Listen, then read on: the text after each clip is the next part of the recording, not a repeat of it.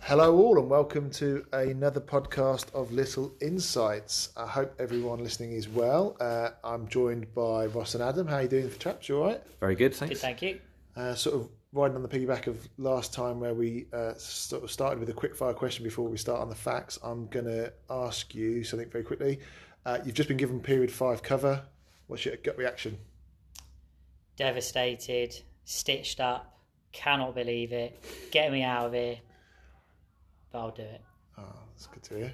I suppose my reaction is, which class is it? Massively varies whether you can take your laptop or not. Yeah. I'll kill some emails on this one. Yeah, you know, if you, sorry, Ross, it's year 11 French. Heart's going to sink, and it's going to be the longest period I've ever had. Yeah. Drama, like year 9 drama on a period 5 Friday. Yeah. You earn your weekend though, I suppose. That's a good thing. It's hard, isn't it? I remember going to a school once and getting given when I was doing supply, and they said, "Oh, we need a teacher." I was like, "Great, I'll turn up." I turned up, and they said in reception, "Actually, you've got some different subjects to do. Is that okay?" I was like, "Yeah, it's fine." Gave me the cover sheet. It was sex education to all 5 of the year 8 classes for the day, and I just thought, I know why this teacher's not in. So yeah, that was. How did it go? Yeah, it was better than I thought, and you know that initial dread, but actually it was fine. You learn a lot. I was the most educated person when I left. Who knew? Anyway, it's that time of the podcast where we introduce a fact. So, Roshua, over to you. Yeah. Okay. So this is going to be quite a difficult one for me, but did you know? So in Germany, children receive a special cone. It's filled with pens, pencils, books and snacks when they turn up for school on the first day. And it's called a Scheu-Oi-Tüte. So can you repeat that? Yeah, I could try and repeat it. Yeah, so it's a Scheu-Oi-Tüte. That's I'm sure I've just devastated the German language there. But special cone which pupils receive. Why cone? What? Not sure why it's a cone. Like an ice cream cone? Yeah. So when I looked this up and looked at some images, it was literally a cone shaped, but it was wrapped like a present paper. Oh, nice. And it's a surprise. People don't know what they're getting. Okay. But it's kind of the full package of everything you're going to need for the year. And is that like from parents or like from the school? It's from the school. Oh, wow. In some cases, it was a little bit unclear about it, but you know, the one I looked at, a school was providing it. I think, I was going to say some of those Scandinavian countries have a similar sort of thing with a box. I think they do it for when you've got a newborn child. But the box is the cradle. So I didn't know whether the cone facilitates as something as well, like multi-purpose. Yeah. That's why I was asking the cone. Yeah, not sure. So what I found... Hat? Could be Dunce's hat. Does that even exist anymore? Do we need to bring back the dunce? What was the dunce? What I thought was interesting about it was kind of, I could see 2 sides to this, was... Great, you know, we're giving them everything they need. You know, there might be pupils out there who aren't able to go and get the right equipment that they would want. You actually make sure they're fully kitted up with the, number of schools now which ask for like you to come with a red pen, green pen, blue pen. Actually, you provide them with all of that they would need so they can fully engage with the learning. But are we taking away some of that independence by doing so? I guess it levels up the playing field though, which I do like the idea of that. It removes that. So what would you stipulate as being your like absolute must necessities for a kind of school pencil case for at your bare minimum, like bit crystal pen aside, obviously, not mentioning any sort of specific names there or looking for sponsorship in any way, but what would be your things that they can't not do without in the classroom? Well, it's pen, pencil, ruler, rubber, sharpener, calculator, geography, colouring pencils. Yeah, definitely. Yeah. A lot of maps to colour in. We don't just colour in maps, Ben. Oh, sorry. That's a stereotype of a geography lesson. But I'm still really interested in what the actual cone is as well. Why it's a cone as opposed to just a bag. I just keep thinking, what else could you use the cone for? Yeah. Like, is the cone the pencil case? You know, maybe we need. I don't know. Reach out to our German counterparts and see if there's. I like the idea. I think it's a really good idea in terms of actually, this is your kind of like go to school kit. This is your kind of your expectations and your basic sort of levels of what's required. And Should we introduce something here? Yeah, in the UK. I certainly think when you think about, I mean, I'm sure we've all had those lessons where actually it slightly gets derailed or something just because pupils don't have the basic fundamentals of you know, and but then go back to your point of, are we making them less kind of independent? Are we taking away the onus and the ownership of their equipment on them by providing it? Or is the independence, you look after it, you bring it with you every day? And if you flip it, it's kind of also setting a standard, isn't it? It's kind of like, you know, you all have it. This is what we expect. You know, it's. I suppose it's happened, hasn't it, in some schools that those schools that have given out everyone an iPad. You know, that's their kind of like their tech kit. There you are. Look after it. Over to you. You know, you own it. If you break it, you're kind of responsible for it. What do you think that would be called in German? What's this called again, Ross? Scheu Tutor. Scheu Tutor. Yeah, it's good pronunciation. Scheu Tutor. Yeah. And I Scheu Tutor. I think I've nailed it. I think I've got the wording right. I have to say, I mean, this probably goes slightly off in terms of a tangent, but I think if you've got people out there discussing kind of stationery, I think that's teachers' biggest kind of joy. There's some of the small sort of things that we get at the profession. I think an opportunity to have like an array of different colour pencils, pens. What's your favourite type of pen? I mean, I won't mention any names other than, you know, the obvious Bic Crystal 1.6mm. I like its purple and pink variations. I think those two particularly work well together. Throw in a little bit of turquoise. I'll be honest, their green is the rankest green I've seen. Yeah, it's very hard to see on a page, isn't it? Compared to the quality of those other colours, that green goes down in my estimations. It's cannon fodder. That's why I lend Neil them. Yeah, it's the pen you lend out. Yeah. Yeah. Okay, great. Okay. Well, so I suppose the question's out there, isn't it? Does that instigate that independence, or does it take it away? Yeah. We just don't know. In the UK? And should we do it in the UK? Yeah. Love to hear your thoughts.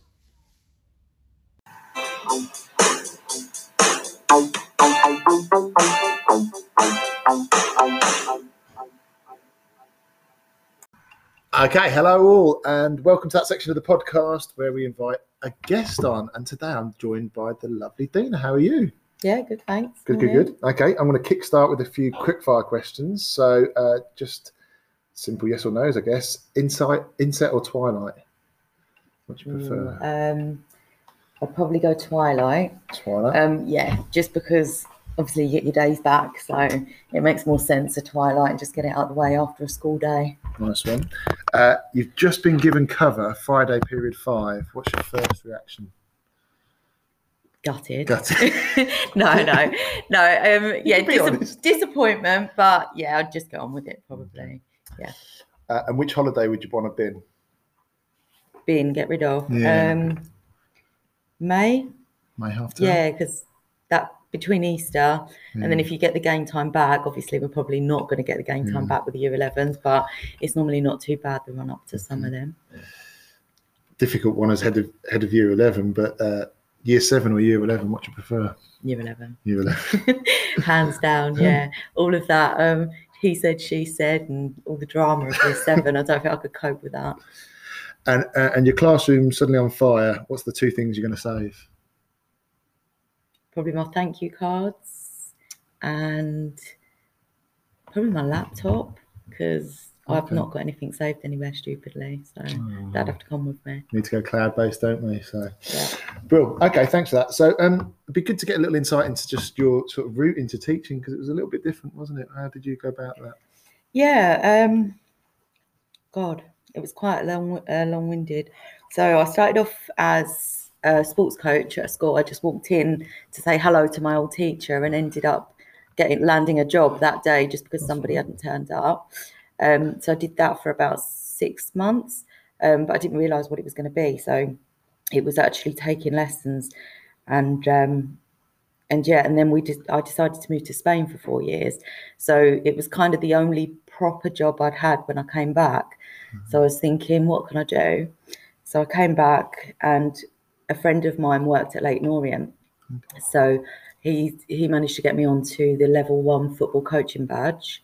So I did that, and then a friend of mine, Gavin, who works at our school, I phoned him up and said, "Do you want to go out as a girl and boy team and go and try and get some jobs in the local schools?" So I was doing a telesales job, working at a bar, and then managed to get the level coaching badge. Went around the local schools. I got a couple of primary schools, did a couple of sessions for Leyton Orient. Then I went back to my old school, and he said he knew a guy at Heathcote, and Heathcote might need some hours. So we came down, and I met Mr. Hutchins, and we walked in, had an interview with him. Gavin didn't speak the whole interview. He just fell silent. I did all the talking, and yeah, he gave us some hours here. So, and then when I came here, a job. See what I mean? It's quite long-winded. That's all right. So then, when when I came here, a job as a TA came up. So it meant that I could quit my other jobs, do the TA work, and still get paid a separate hourly rate for the evening work at school. So we used to work till about 6 o'clock at night after school and do all the after-school clubs and all the games and everything. And then I used to sit in a classroom and think, if I had a degree, I'm sure I could do this. So when I had my daughter, I was 27, and I decided to treat a degree like a part-time job. So I went off, got the degree, did teacher training at another school, and then it just so happened I bumped into somebody that worked at Heathcote, and they said, "Oh, you should come on second placement." So I cancelled my second placement at Burnt Mill. I came here, and both places offered me a job, so I took the one here. So yeah, quite a long process into teaching, but I'm glad I've done it. I was going to say, it shows it can be done in different ways, doesn't it? So Well, I left school, I didn't have any GCSEs, so I got them later on. I got them in my 20s. I actually had a You're still degree. in your 20s, miss, surely. I know I look it. So yeah, I got my degree before I got my GCSEs, so it's quite a strange way in. Yeah, blimey. Oh, well, that's really inspirational. Yeah, thanks for that. Yeah, shows anyone can do it. I didn't know about the coaching badges. How many kick-ups can you do? Oof, not many now. God, I'd say I wouldn't even like to put a number on it. It's that embarrassing. That specific. Yeah. So you're currently now ahead of year. What's the best thing about being ahead of year, and what's the worst thing about being ahead of year? Trying to juggle is probably the worst thing. Trying to get all your, get everything closed week on week, and keep up with your teaching and make sure that your teaching still, 100% is difficult. But I would say that the best thing is definitely the relationships, and especially you're working with the older ones as well, because that was what was such a shame this year, because you just don't see them come full circle. Those final few months in year 11, they really change as people going out into the world. So I feel like we lost out big time this year. Yeah, that was good. And just for you, how has this whole kind of lockdown life under COVID been for you? It was weird at first, because I suppose you go from all to nothing. Our job is one of those jobs where you, on a daily basis, you could, including the children, you probably speak to 100 people. So going from that to then just being at home with your family is quite strange. But then I loved it. And then coming back to a very minimal rota was odd at first. But I've been back 5 weeks now with year 10, and yeah, it's been great. Really enjoyed it. It's been a completely different experience, and getting to know the children before I step in again as year 11 in September has been phenomenal, like getting to know their names and everything. So it's been good. Brilliant. Well, that's great. Thanks ever so much for your time today, Dina. Thank you. And if anyone has any thoughts on being ahead of year, getting routes into teaching, or wants to hear any more about how you can get into teaching in different routes, we'd love to hear from you. Thanks a lot.